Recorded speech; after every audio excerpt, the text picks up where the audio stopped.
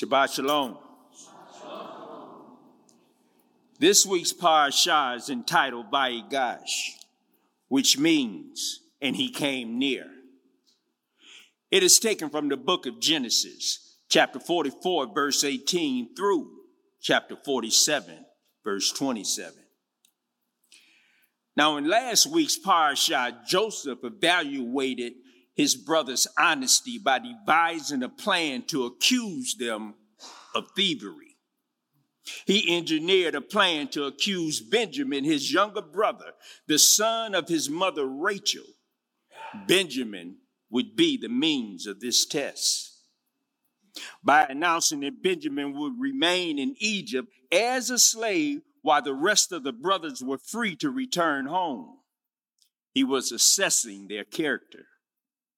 Would they, as before, callously deliver up another son of Rachel, whom their father loved? Or would they self-sacrificially intercede and risk their own lives and liberties for his protection? Judah begged Joseph passionately to release Benjamin, offering to be in prison in his place. Now, several commentaries state that a more enthusiastic plea in Scripture is not to be found. Years earlier, Joseph looked up from a pit he had been thrown into and heard Judah plead with his brothers not to kill him.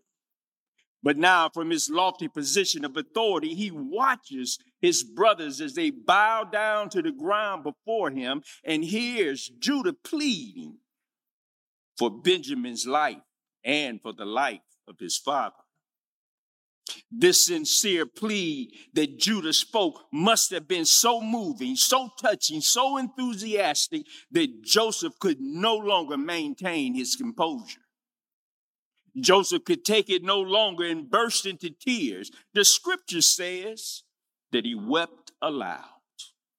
He cried so loudly, so intensely that some Egyptians heard it and brought news to Pharaoh that something was happening with his prime minister.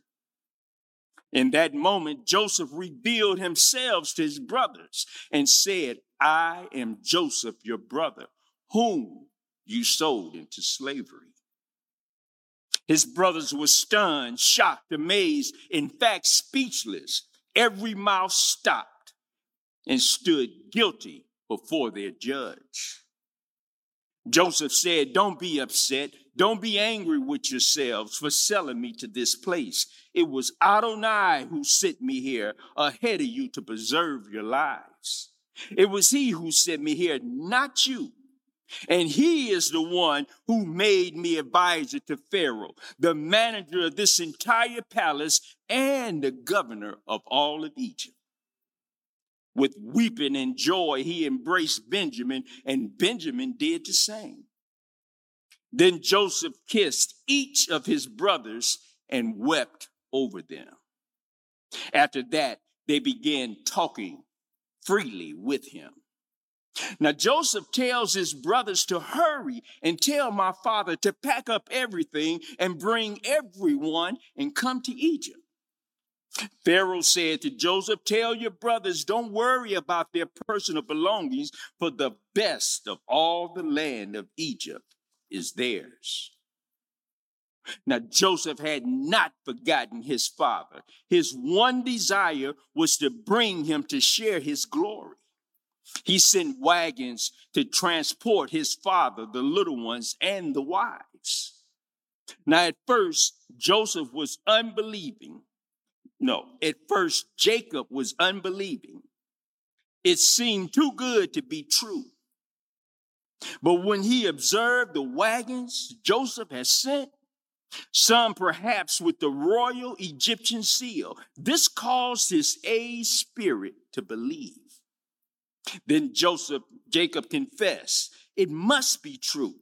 My son Joseph is alive. I must go and see him before I die." The provision Joseph sent for them for the journey, the distance traveled, was traversed without excessive fatigue by means of the wagons. Now, in Joseph's love for his father and family, we can see the glory of our risen and ascended Lord, and especially of his desire that where he is through faith, we may be also.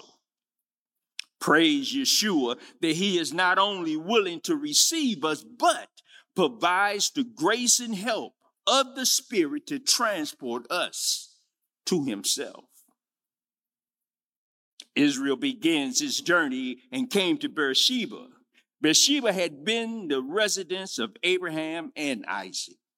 Here, Israel would worship and seek Adonai, and there, Adonai directs Jacob to Egypt, to move to Egypt, promising to care for him there. Then Jacob left Beersheba with his sons, their wives, and their little ones. They also took their livestock and their possessions and came to Egypt, Jacob and all of his descendants. Now, Joseph made ready his carriage. Joseph made ready his chariot. And I believe this was no ordinary chariot.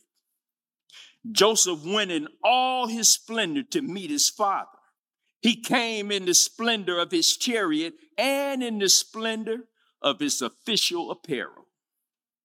Joseph's presentation was of a son showing his beloved father that he had performed in a way that would thrill and honor his father.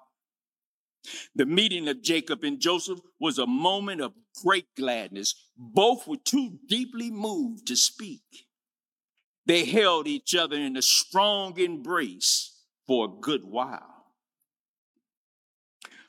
Before Joseph presented his family to Pharaoh, he gave them specific instructions about how to reply to Pharaoh's questions when asked about their calling.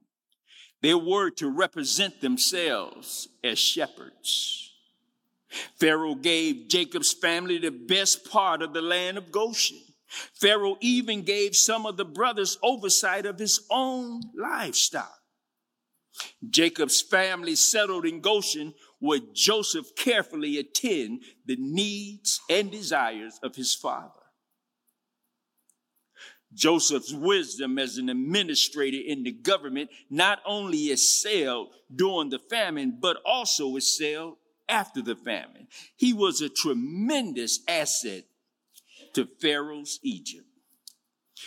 Now, there's no one in all of Scripture whose life so closely foreshadows Yeshua than Joseph's.